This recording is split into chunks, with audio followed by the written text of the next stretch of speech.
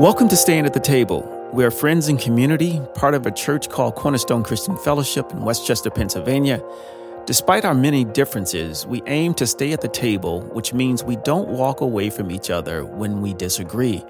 We believe the best relationships come when we are willing to listen to each other, showing love even when we continue to see the world differently. In today's episode, we talk about the church, what's ahead, what's been behind us, and how we need to value change as we focus our lives on Christ. Sit back and enjoy our conversation. We hope you get something out of it. Welcome back, everyone, to Staying at the Table, our podcast that comes to you from Cornerstone Christian Fellowship. I'm here today with the Reverend Sophia Futris. Good day. And the Reverend Dr. Tracy Saletta. Hello. And the inimitable Dave Moore, who's doing our sound for us and all kinds of other good things to make us sound fabulous. So today we're going to talk... and you are? Oh, I am. I'm Brian Chilcote. I just attend here. I'm a guy. I hang out here, and sometimes I do this. So. He's the local librarian, too. Yes, he is. I take care of our library that we have here at Cornerstone. We have a lot of great books in there, some of which maybe I'll talk about in the future on our podcast. But today we're going to continue talking about why church. What are the ideas that we have about what church is, what it should be? We have lots of questions about that, and I'm sure you do too. So let's jump in and talk about why the church has so much difficulty when it comes to the idea of change or transformation or staying a living community that adapts and changes along with the cultures that it finds itself in around the world and across time. So I don't know, who'd like to try answering that first? Well, Tracy? First I want to ask you is, what do you mean by change? Yeah. What I mean is the flexibility of thought, paradigm, forms, structures that need to change as cultures change, as worldviews change. For example, in the first century, you would have worldviews that are vastly different than the ones we have today. And you can see that reflected in the scriptures that we have written, in other historical documents. For example, how the Apostle Paul talks about spirits and powers and principalities. That was a common Hellenistic view of how the universe worked. This whole series of and hierarchies of spirits and you might call them demons or guardians that lived in the sky and above that. So you see that happening, but we've gone past that. We've grown out of that. That's changed. The average American doesn't really see that that's the way the universe works anymore. So that's changed. Has the church changed along with it? And should the church change? How much should the institution of Christ followers in a body, how much should that change over time and across culture? Yeah. So I think what that's also being built on is, I think we've all grown up in the institution of a church or a denomination that part of that is the truth has been stagnant. The change has been stagnant. So, God is the same yesterday, today, and forever. I mean, I've heard that so many times. Yeah, God remains the same. However, our interpretation of God changes. And we have built our churches around the theology, the doctrine, the truth that we hold to be truth, and then demanded that the church remain like that. Yet culture, as you're saying, continues to change. So I think that we have built our churches and our systems of church, we have built them so closely aligned to our theology that any change we've made, and we had this in Cornerstone, so many people have come back and said, yeah, you guys are changing. You're letting the world dictate your theology. You're letting the world in. The reason that you've become inclusive is because you're becoming worldly. And, the decision we made to become inclusive was a very theological one for us. We made that decision based on that. So we changed not because of the quote-unquote world, but because we began to interpret the Bible differently and began to experience God different.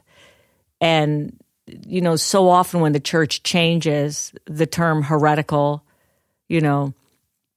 heresy comes up alongside of that people label change when a church changes is they're becoming heretical. Exactly.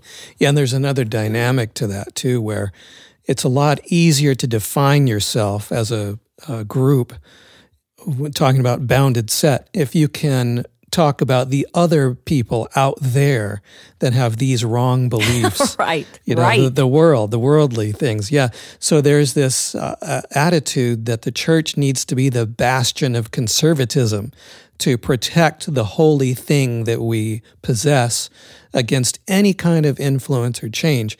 And what we forget is that holy thing that we hold is based on interpretations that have changed over time. Yes. We don't realize that those things are not as monolithic as we think, where we're not really protecting anything we think we are. We think we're saying we're going to stand up for the truth and,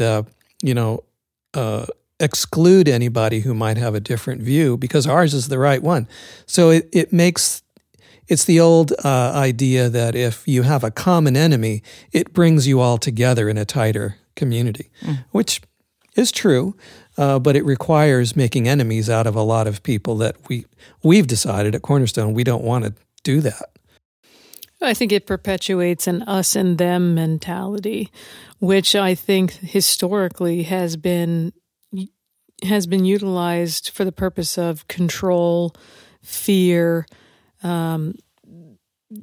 war mentality of if we keep things the same and if we perpetuate what we believe about something and we pass that down, then we can continue to control and have this prototype of what it needs to be. And as time goes on, it gets almost smaller and smaller. And so it becomes more exclusive and it just continues to, I think, perpetuate something that becomes harmful instead of helpful. So while I think the church needs to continually change and catch up with culture and society, because I think society and culture should inform the church experience. Also, I think there's something to be said about finding our way back to the simplicity of some of the context of the way that Christian, quote-unquote, gathering was happening in some of those New Testament texts where it was simple. It was feeding. It was helping. It was praying. It was gathering together for the purpose of loving and serving. And it wasn't much more, which that, to me, goes beyond every culture if you get back to the very, very simple of the core of what I think the first believers, how they engaged. I think it got more complicated over time once we added all these religious actions and liturgical things. That's when it became more complicated and less relatable to the ever-changing society. Yeah, and I would echo that in pointing out, when Constantine in the 4th century decided to merge Christianity with the state, the Roman Empire, a lot of really odd things happened, and that was one of them, that the church became a political tool for unifying the empire and getting everybody on the same page.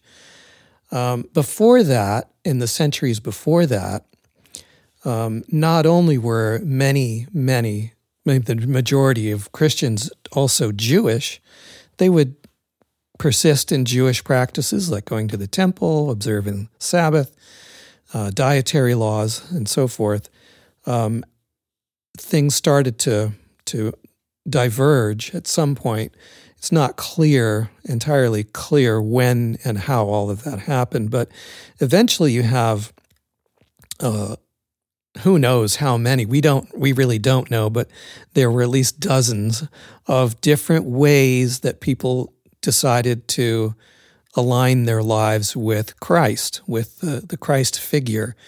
And they were as different as night and day. And it wasn't until later, after many of them were doing well, growing over a century or two, that the official church, the political church, decided that those were heresies and needed to be marginalized and stamped out.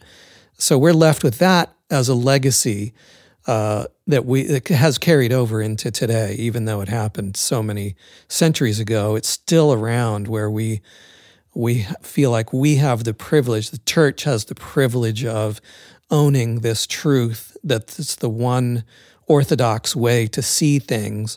And anybody who disagrees, we're big enough and powerful enough and have enough money that we can marginalize and squeeze them off to the side and not have to worry about them.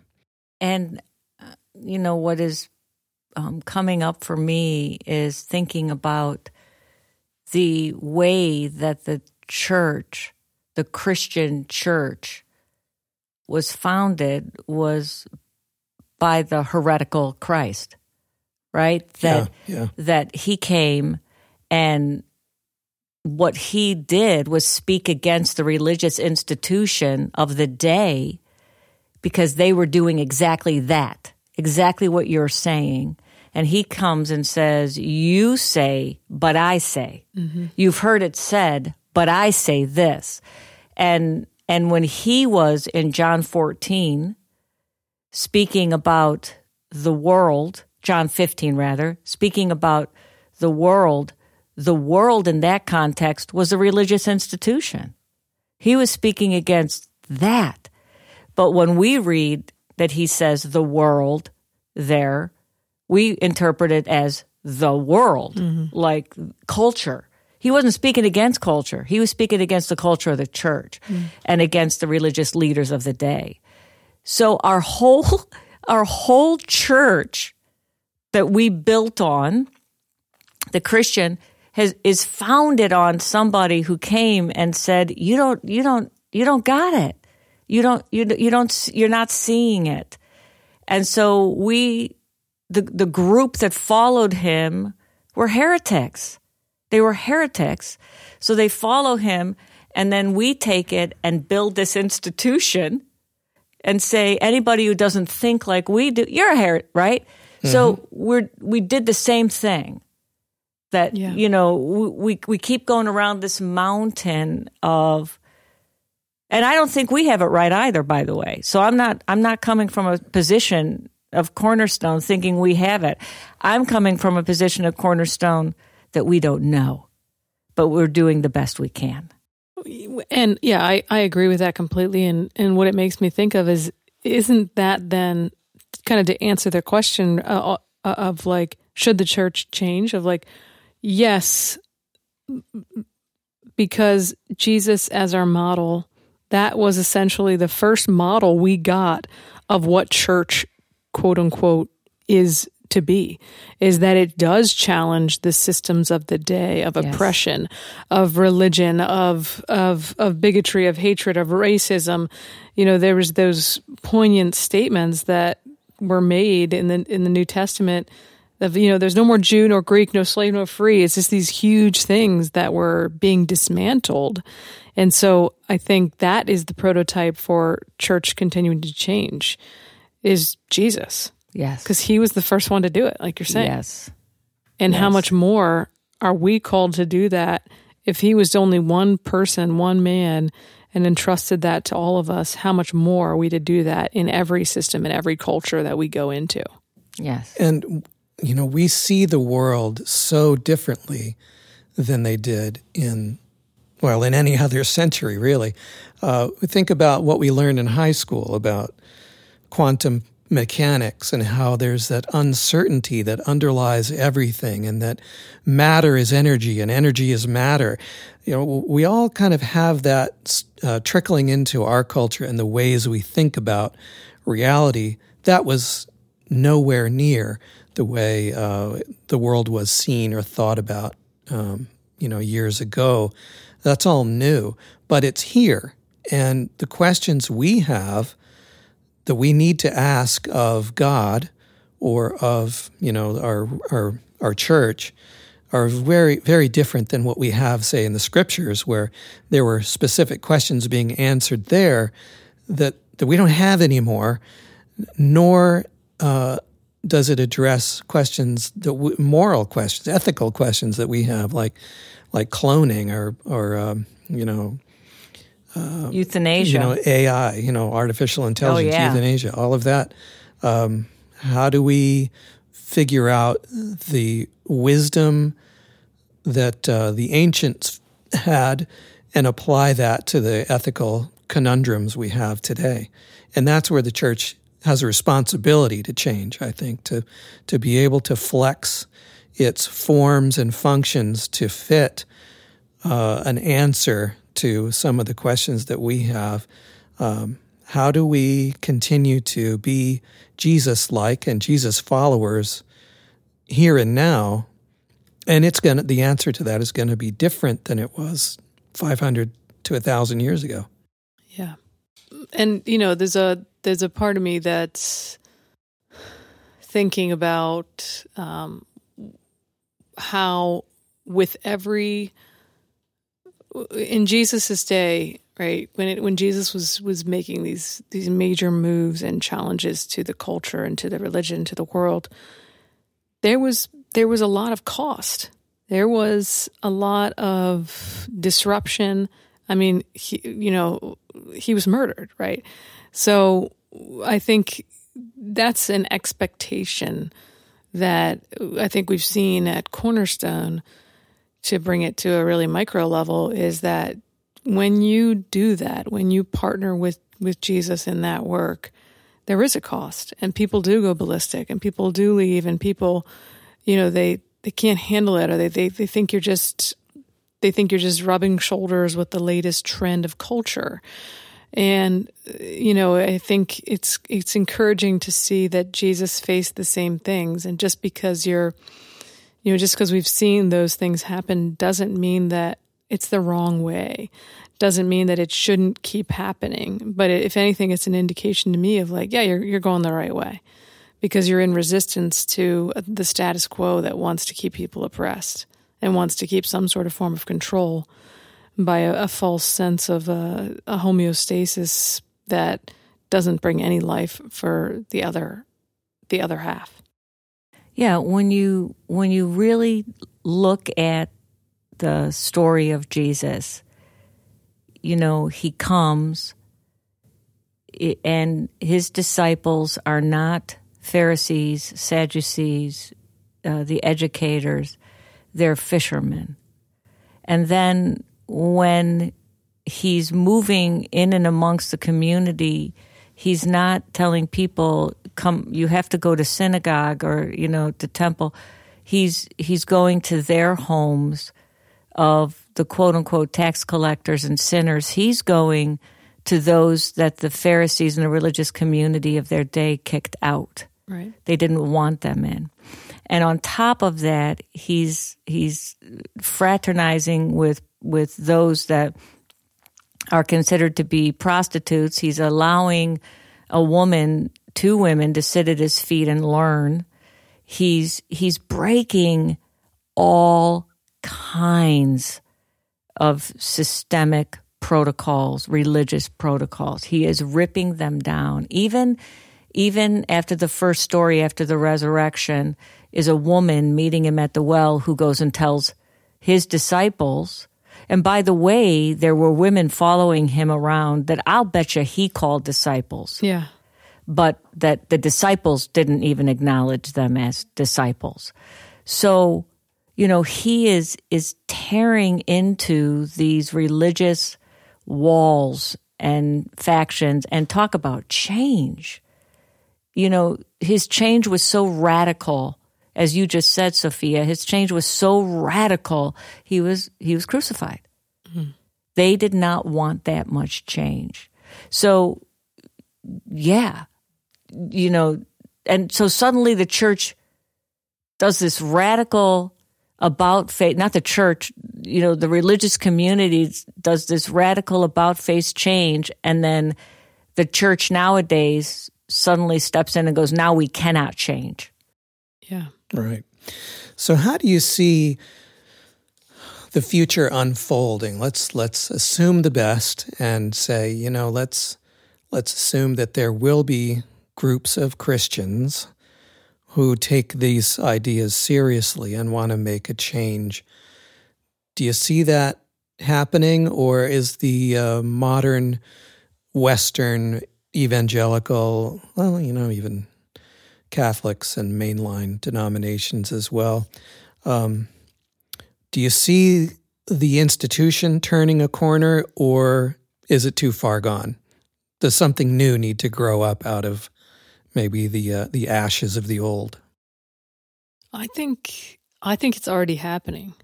I think that I feel like in a lot of realms, so many people are in a mass deconstruction. That's the buzzword that's going around right now. They're separating from the old way of church Christianity. And I would say, without any statistics or real credibility at all, a good I'm just keeping us balanced over here. Uh-huh. A good number of those, less than 50%, that's a real guesstimate, are finding a way through it, and they're not just totally bagging it. 50%, I'd say, are bagging it. But so I do feel hopeful because, I am seeing a change. I am seeing an uprising in a focus on justice and love and inclusion and restoring this sense of kind of a more pure, original, Christ-following spirituality. And so I do feel hopeful. I feel disheartened by the direction in general of the evangelical church and what has happened there politically. But otherwise, I do feel hopeful.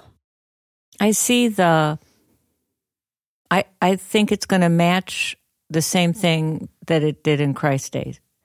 You're going to always have both. Mm-hmm.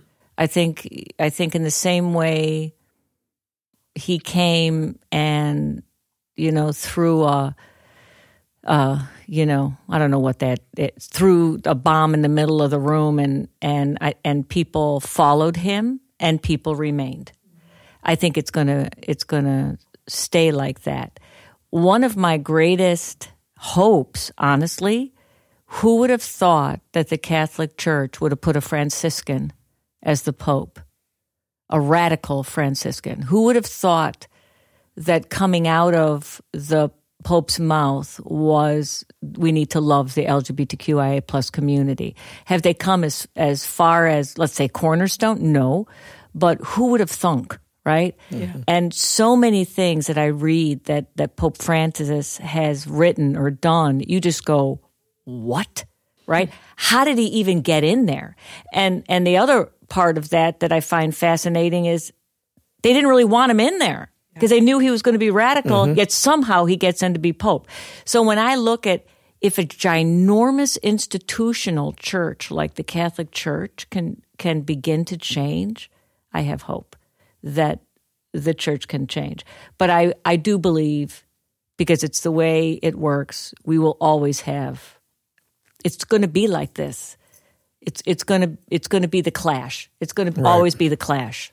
Yeah, tension between, when you call yourself a Christ follower or a Christian, to someone who doesn't know the details about it, you're going to be painted with the same brush as other parts of the body of Christ that you really don't agree with or aren't even remotely similar to. So the challenge is to figure out how to carve out a place where we can still affirm the centrality of Jesus, but also talk about how we're different from the mainstream or the majority of churches that have decided we're not going to change. So what's ahead for Cornerstone? One of the things that we were talking earlier about, why did you stay anyway, is I'm excited about the direction that we're pushing forward into, of a new way of thinking about what church is, how it's expressed, who can be part of it. And I'm excited to see where that goes and what kind of story that tells to our community as well, because there are a lot of churches here in Westchester, and not very many like ours. And I think we kind of stand out from a lot of them, and they know we're here. They talk about us, I'm sure. But I like it that we're sort of the renegades of our Christian community here in our town. And I'm looking forward to seeing what kind of change is next. I think there's still a lot to do. And the changes will keep coming, but we need to be used to that. And I think about my kids who are way more accustomed to things changing every day or every week than I am. And the generations before me really aren't used to the rapid pace of change, that just one thing after another. We're going to have quantum computing. We're going to have artificial intelligence. We're going to have all these things just rapid fire changing. And to be in a position where we can change with it is really good. And I'm excited that we're going to be able to serve people in that environment of change over time as it continues to speed up. What's interesting in what you're saying, and is what's coming up in me, the very fact of, so we have been the last, I don't know, dozen, 7, 6, whatever podcasts have been on, hey, why have you stayed anyway? And we talked a lot about the changes from Bob passing away, Pastor Bob passing away, the former pastor, and me stepping in as a female, blah, blah, blah. So I think part of the difficulty of people accepting and living through the loss was they didn't want to change. Mm-hmm. Right. It was the inability to change and the inability to give space to allow the change and allow the change to settle. So, in so many ways, after Pastor Bob passed away, so many people bailed. They didn't want to be here. It was like, okay, I can't be here anymore. Change.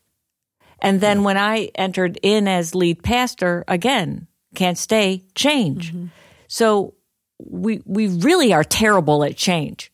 And with all the changes that I've made over the last 8 years, which to me were not as fast as I wanted them, but that was warp speed for those around. Oh, yeah. And I felt it. I had to slow down, way down, because I felt the instability.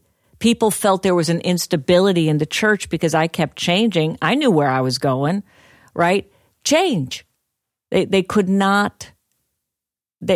They found it difficult to change. And even people, they say you never know what's going to happen on a Sunday.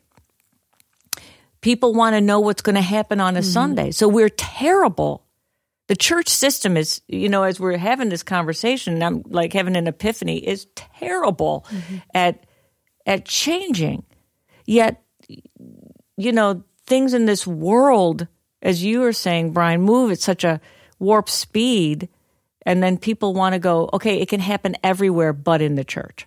Right. And I kind of get that. I understand that to a certain level, because people are also looking for security and comfort because our world is crazy.